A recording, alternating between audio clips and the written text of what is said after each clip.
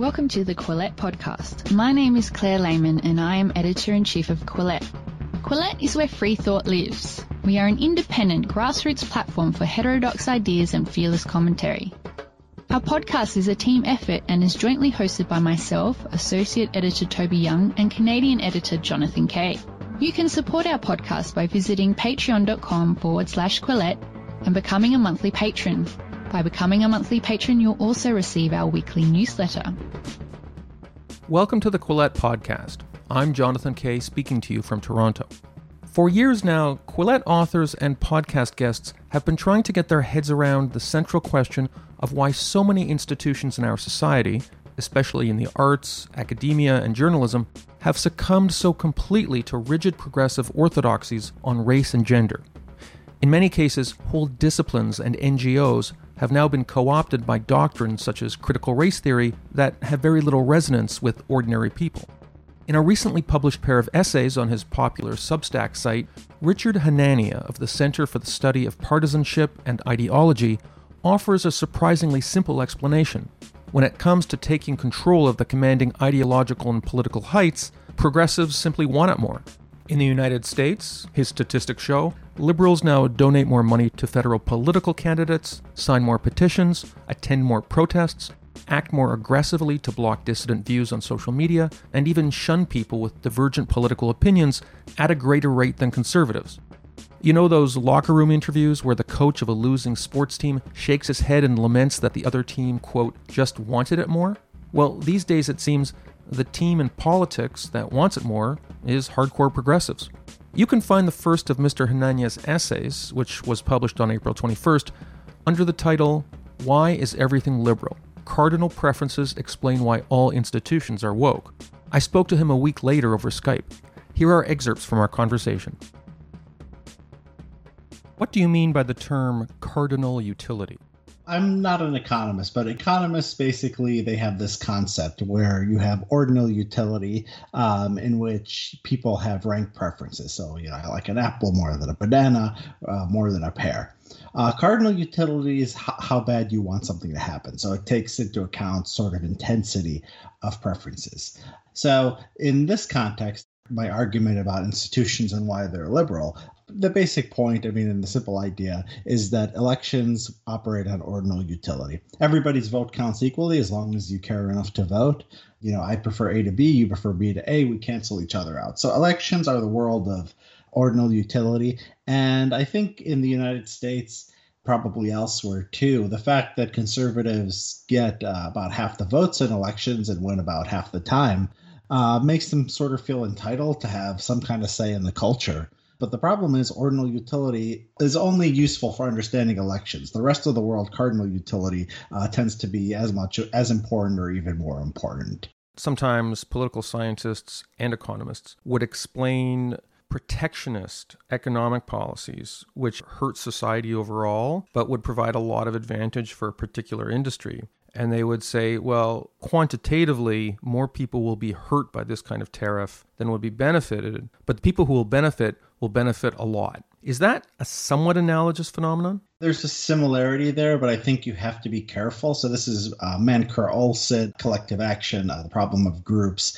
So everyone's behaving in their economic interest.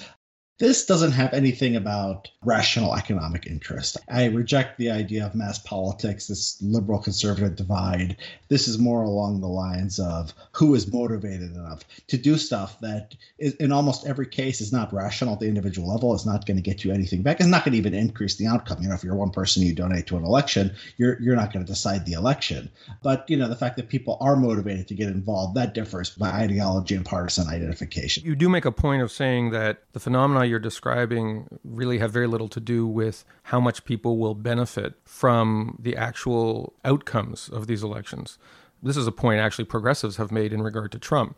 They've talked about how a lot of his policies actually would disadvantage some of the same people who vote for him. But the argument against interest is more fundamental than that. It's like, it doesn't matter if Trump is going to benefit you or not. You voting for Trump or donating money to Trump or Biden or anybody has zero outcome on the election, right? And you're looking at it as just, it makes you feel good to do it because you get this sensation of indulging your desire to have a certain candidate win. Exactly, but you're not even helping the candidate win because your one vote doesn't determine if the candidate wins. So it's not even that. It's more just the act of voting or the act of giving money feels good or gets you status or something. This is why the Olson collective action, the economics, the idea of a free trade versus protectionism, that has people acting in a logical way to try to get something because you organize, you lobby, the interest is specific enough and large enough that you actually get something out of that. But this is, I'm trying to understand mass political level where one protester or one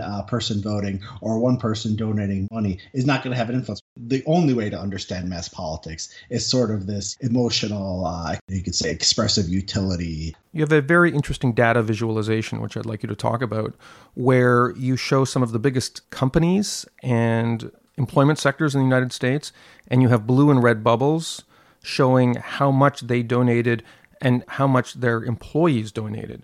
The chart that I present has 100 employers. It looks at the employees of those employers. And this includes government and non-government, so it's not just businesses. So it includes like the University of California system in the U.S., which is one of the biggest employers, the U.S. Department of Defense, and then stuff like AT&T, Walmart, Bank of America.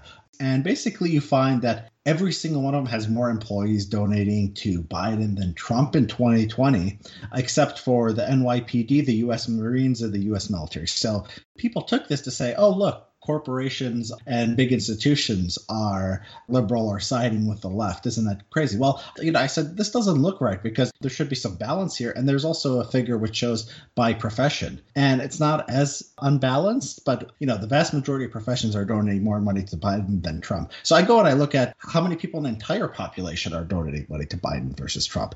According to one estimate that doesn't take into account the last week or two of the election, it's like 61% of donors had given to Biden and 39% given to Trump. Okay, now you see why every institution donates more to Biden because more people are donating to Biden, right? So, for instance, there are big red, that is to say Republican, data bubbles here for business owners and truckers. You have construction workers, homemakers.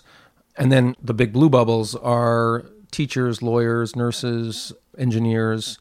And then the other graphic, which is way more lopsided, the corporations or the entities whose employees have donated to Biden versus Trump. And then, as you said, there's only 3 red bubbles here, the military, the Marines, NYPD. And then you have these gigantic blue gas giants, University of California. But then you've got like Amazon, big blue bubble. Does that cover rank and file employees and also the executives? Because, of course, within Amazon, the executives and the rank and file are going to have incredibly different interests. When you donate money in the U.S. directly to a candidate, you list your occupation and your employer. So that's what this is drawn from. So Amazon would be anybody who listed Amazon as their employer. Same for every one of these things. Yeah, I don't go into the differences between the two charts. I just point out that both of them have more donations to Biden, which gets into the general point that Biden has more donors overall. But it is interesting, yes, that there is a difference in that the large corporation, the large institutions are all Biden. And then for professions, it's still the vast majority. And you see actually the profession, you see the size of the bubbles indicate how many people within each category or institution are donating. So there's a lot going on here. There's institutions versus individuals. There's overall level in the population of giving money to Biden versus Trump. And there's these differences within institutions. We're discussing here this very popular Substack post you put up. And then you had a follow-up post where you circle back to the issue of corporations. Conservatives traditionally have been able to depend on the corporate establishment, in part because traditionally they've pitched to middle America as consumers. What's happened over the last couple of years is that what's more important for many high-tech corporations especially isn't pitching to middle America as consumers, it's pitching to Ivy League America to get the best talent to design software products. And because of network effects, if you can get the top few dozen engineers in a field, you can lock in your advantage. And it doesn't matter what middle America thinks about your product because you've got a digital monopoly in that field. You described 2016 as being this sort of phase shift year where a lot of pieces fell into place for a progressive dominance of ideological spheres. Could you describe for me how flipping corporate America, how that has figured into this analysis? The original piece, I go through the evidence showing that liberals just care more. They're donating more money, they're protesting more. Most important, they're going into professions like academia and journalism. Liberals are more likely to not talk to people over politics, to block people on social media, to cut off friendships or not date someone based on their politics. All these are indications that of the cardinal preferences. Liberals, care more about politics than do conservatives. The question of woke capital is we've only seen corporations really take this sort of consistent and overwhelming turn to the left in the last 4 or 5 years. So my theory would predict that 4 or 5 years ago, we would have seen some shift in this mobilization gap between liberals and conservatives. And so you gather a bunch of data and you see it's actually the case. So for example, protesting, we have data from 2012 and they asked Americans if you protested in the last 4 years. And the ratio of total liberals in the country who had protested to conservatives was 1.5. So liberals were protesting a lot more. By 2016, that ratio was 9.7 to 1. 10 liberals protesting in the last year before 2016 to every one conservative. And the ratio goes down a little bit, quite a bit actually. 2020, 3.6. Still a lot, still overwhelming.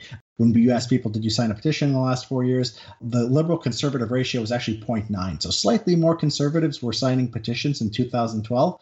And then 2020, liberal to conservative ratio in signing petitions is 1.7. And then the final piece of evidence is that if you look at how much money each party has raised in contributions to the president, the House, and the Senate in the United States, we have data going back from 1990 up until 2020 election cycle. In almost every election cycle, it was pretty much tied. You look at the lines. This is another graph. 2008 was a huge fundraising bonanza for Democrats because of Obama. McCain was a lot less inspiring. So 2008, Democrats really outraised Republicans. But every year besides that, from 1990 to 2016, you can't see a difference. They look almost exactly tied.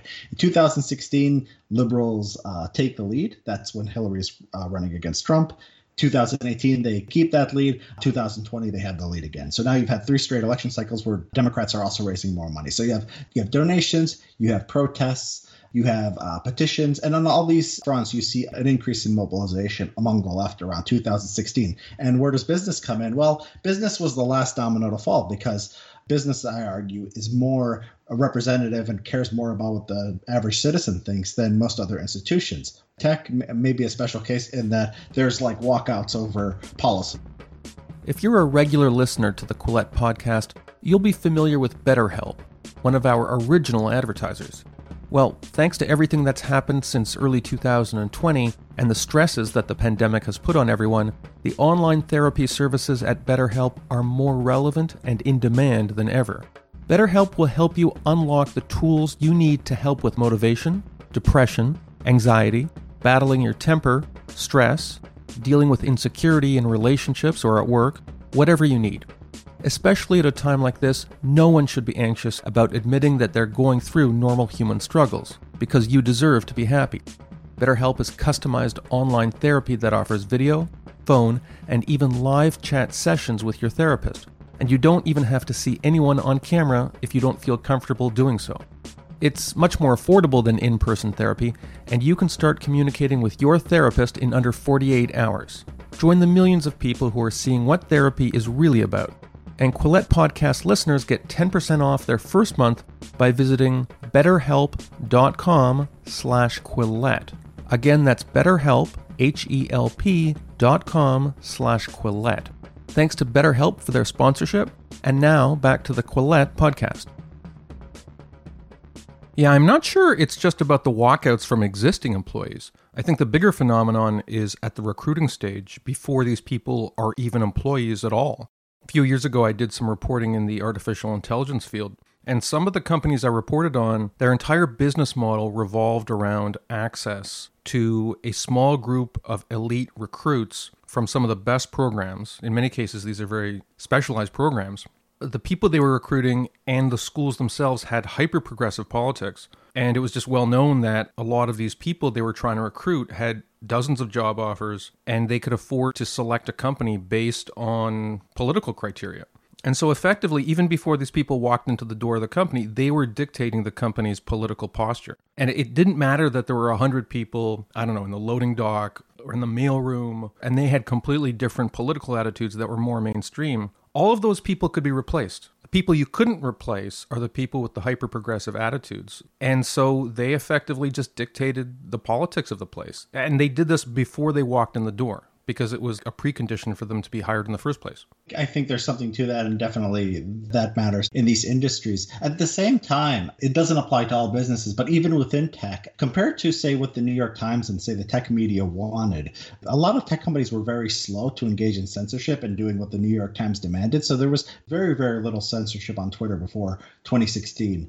Facebook didn't ban explicit white nationalism until 2019. They said, you can't have violence and you can't have, racial slurs or whatever. But even explicit white nationalism, they held out until 2019. So there was some kind of hesitancy that's completely collapsed in the last 4 years. But I don't even see tech. I don't see business as a leader. I see business as more of a lagging indicator. There is, in some sense, a cost to signing petitions or going to a protest. It's a cost in your time. And so it's one way you could measure how much cardinal utility people get out of these causes. But what's interesting is in the age of social media, there's also a bigger benefit you can get within your political subculture, because 20 years ago, if you signed a petition, your name appeared on some clipboard somewhere and that was it.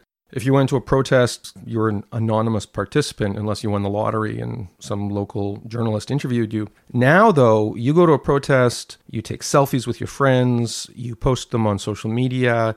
It enhances your brand within that political subculture. Even if it's something as simple as signing a petition, some of these petitions will say, do you want your name to appear publicly? And a lot of people, damn right, I want everybody to know that I signed the petition. Is that a factor here? Yeah, I think that's right. And I think it's interesting to think about how this would influence people of different ideologies differently. There's nothing that necessitates that when you go online and you're posting selfies of yourself, it has to be for some kind of political cause. Some people post selfies of themselves and they're just, showing off their kids or whatever. That happens. There's been a subset of the population, I think, that's really just latched onto politics as sort of central to their identity, and they're, sharing it on social media and there's less people on the right. And part of it is, the age thing, the fact that conservatives tend to be older in the United States. It's interesting because Zach Goldberg's work on the Great Awakening has it starting around 2012. And that's around the time that Twitter becomes really, really big. And so I think you have these feedback loops where there's a radicalization. I think a lot of the media got on Twitter and they started interacting with these activists. And I think the activists sort of pushed a lot of people to the left. So I think Twitter has been huge. You talk about the data showing that the faculty at American universities tends to skew toward progressives. You actually make the point that this isn't just about hiring bias. This is actually, to some extent, about who are the kinds of people who now go into not just academia, but also activism and journalism. Let's say you graduate from Harvard or whatever, and you take a job as a writer at Vox or Vice or The Nation or something like that. You're not going to get a lot of money, and you're going to get very poor job security. A lot of these people, they're true believers. It's not just a sort of bias or bad faith or censorship. It's that people in knowledge industries skew radically to the left. The lifetime earning prospects for academia and journalism, absolutely awful. Given, somebody with the IQ to succeed in journalism or academia, if you just wanted to maximize your lifetime earnings, those aren't the fields you'd go into, especially academia. You have 6 years of your PhD, you're earning minimum wage work, sometimes less. I mean, the stipends are ridiculously low. You do that for 6 years of your prime. Then you jump around from postdoc to postdoc. Even becoming a professor, you don't make that much money for your education, right? So and a good portion never get that tenure job, which is pretty much the only thing you could do with a PhD in the humanities and some of these other fields. So it's just radically irrational decision to go into academia and probably, journalism, which I know less, but, from everything I hear is the same. And there is a market on the right for conservative journalism. This is why Fox News has destroyed the competition. It took a really long time to get a conservative news channel. But once you had that right-wing news source, it got a lot of attention. On Facebook, if you look at the top most shared things on Facebook, it's often Ben Shapiro. And usually the top 5 or the top 10, almost all of them will be from American conservative movement. So there is a market demand for conservative news. There just aren't a lot of conservatives who want to go into these fields. You talk about how 2016 was this really big quantum shift year in some of the things you're talking about. Is it possible that what's going on is that Donald Trump, who even conservatives have to acknowledge is a really weird political candidate for the Republican Party. It's no surprise that a whole bunch of people were highly mobilized to give money and go out in the streets and sign petitions against this guy. Is it possible that for all this analysis we're doing, this is in large part a reaction to a uniquely off-putting politician who really was hated by a majority of the population and not just progressives? Yeah, I mean, I do consider that this might not be permanent. Like I said, Republicans earned about an equal amount of money up until 2016. 2016 to 2020, Democrats have outraised Republicans. These other gaps have gotten larger. It's completely possible that, I think it's the most likely explanation, actually, that just Trump came along and this happened. Now, you have to also, to be fair to Trump, Republicans started raising more money. They didn't keep up with Democrats. Republicans got more votes in 2016 and 2020 than they did in 2012. But your analysis suggests that Trump really will do long-term damage to the conservative movement because he mobilized tens of millions of people to push corporate America to cement progressive hegemony over the commanding heights of American thought and culture. Well, he mobilized these people, but we don't know how permanent that is. So there was a lot of conservative protesting 10 years ago in the Tea Party movement, and it sort of melted away. And so the question is, do those people stay mobilized? And now a promotional message from another podcast, The Jordan Harbinger Show, the podcast where human interest and the world of ideas find their ideal balance. There's a reason Jordan's Show was named a top podcast by Apple in 2018. Recent episodes have brought listeners issues like The Heartless Art of Forced Organ Harvesting, Schizophrenic Mother, A Duty Like No Other, and Why We Believe Weird Things by Quillette author Michael Shermer. If this sounds interesting to you, and I don't know why it wouldn't, look up The Jordan Harbinger Show wherever you listen to your podcasts. That's H-A-R-B like Bob, I-N-G-E-R. And now back to our Quillette podcast. You're president of the Center for the Study of Partisanship and Ideology, but you were formerly at Columbia University. I believe you were at the Columbia University School of International and Public Affairs. This is the elite progressive Ivy League sphere we've been talking about. Have you personally managed to stay friendly with a lot of these people who you cross paths with at Columbia? You had some data in there, which I actually found very kind of shocking about just how many progressives say they don't want to have anything to do with people who don't share their political opinions. These phenomena we're describing have metastasized into the social and even the romantic sphere. Have you managed to bridge the partisanship gap and maintain your old relationships with people in the Ivy League? It's interesting because my focus has always been international relations, and my views on international relations are actually identified more with the left than the right. I tend to be anti-war, anti-interventionist. So my views didn't really stick out as radical on the things I was focused on. As far as, friends and stuff like that, I do think that I thought a lot differently than a lot of people, and it probably hindered having relationships with people who thought differently. I mean, I think it's just natural that you gravitate towards people you have something in common with, and people, through my think tank work that I've met and through Twitter, I've tended to make friends more there than I did Columbia or at UCLA. Yeah, I think I did feel a bit of alienation. I think it's natural, and I don't blame anyone for that. I can't say that anyone tried to cancel me or tried to get rid of me or anything like that. I just think it's human nature. Richard Hanania is president of the Center for the Study of Partisanship and Ideology. The article and its follow-up that we've been talking about is called Why is Everything Liberal? Cardinal Preferences Explain Why All Institutions Are Woke, and you can read that on his Substack. Thanks so much for joining us on the Quillette podcast. Appreciate it. Thanks, John. If you would like to support Quillette, please consider becoming a patron. Head to our Patreon page. That's patreon.com/Quillette. If you haven't already, follow us on social media. We're on Twitter, Facebook, and Instagram. Do you like what you're hearing? Perhaps you would like to read more about the issues in today's discussion. Head to Quillette.com where you will find more content.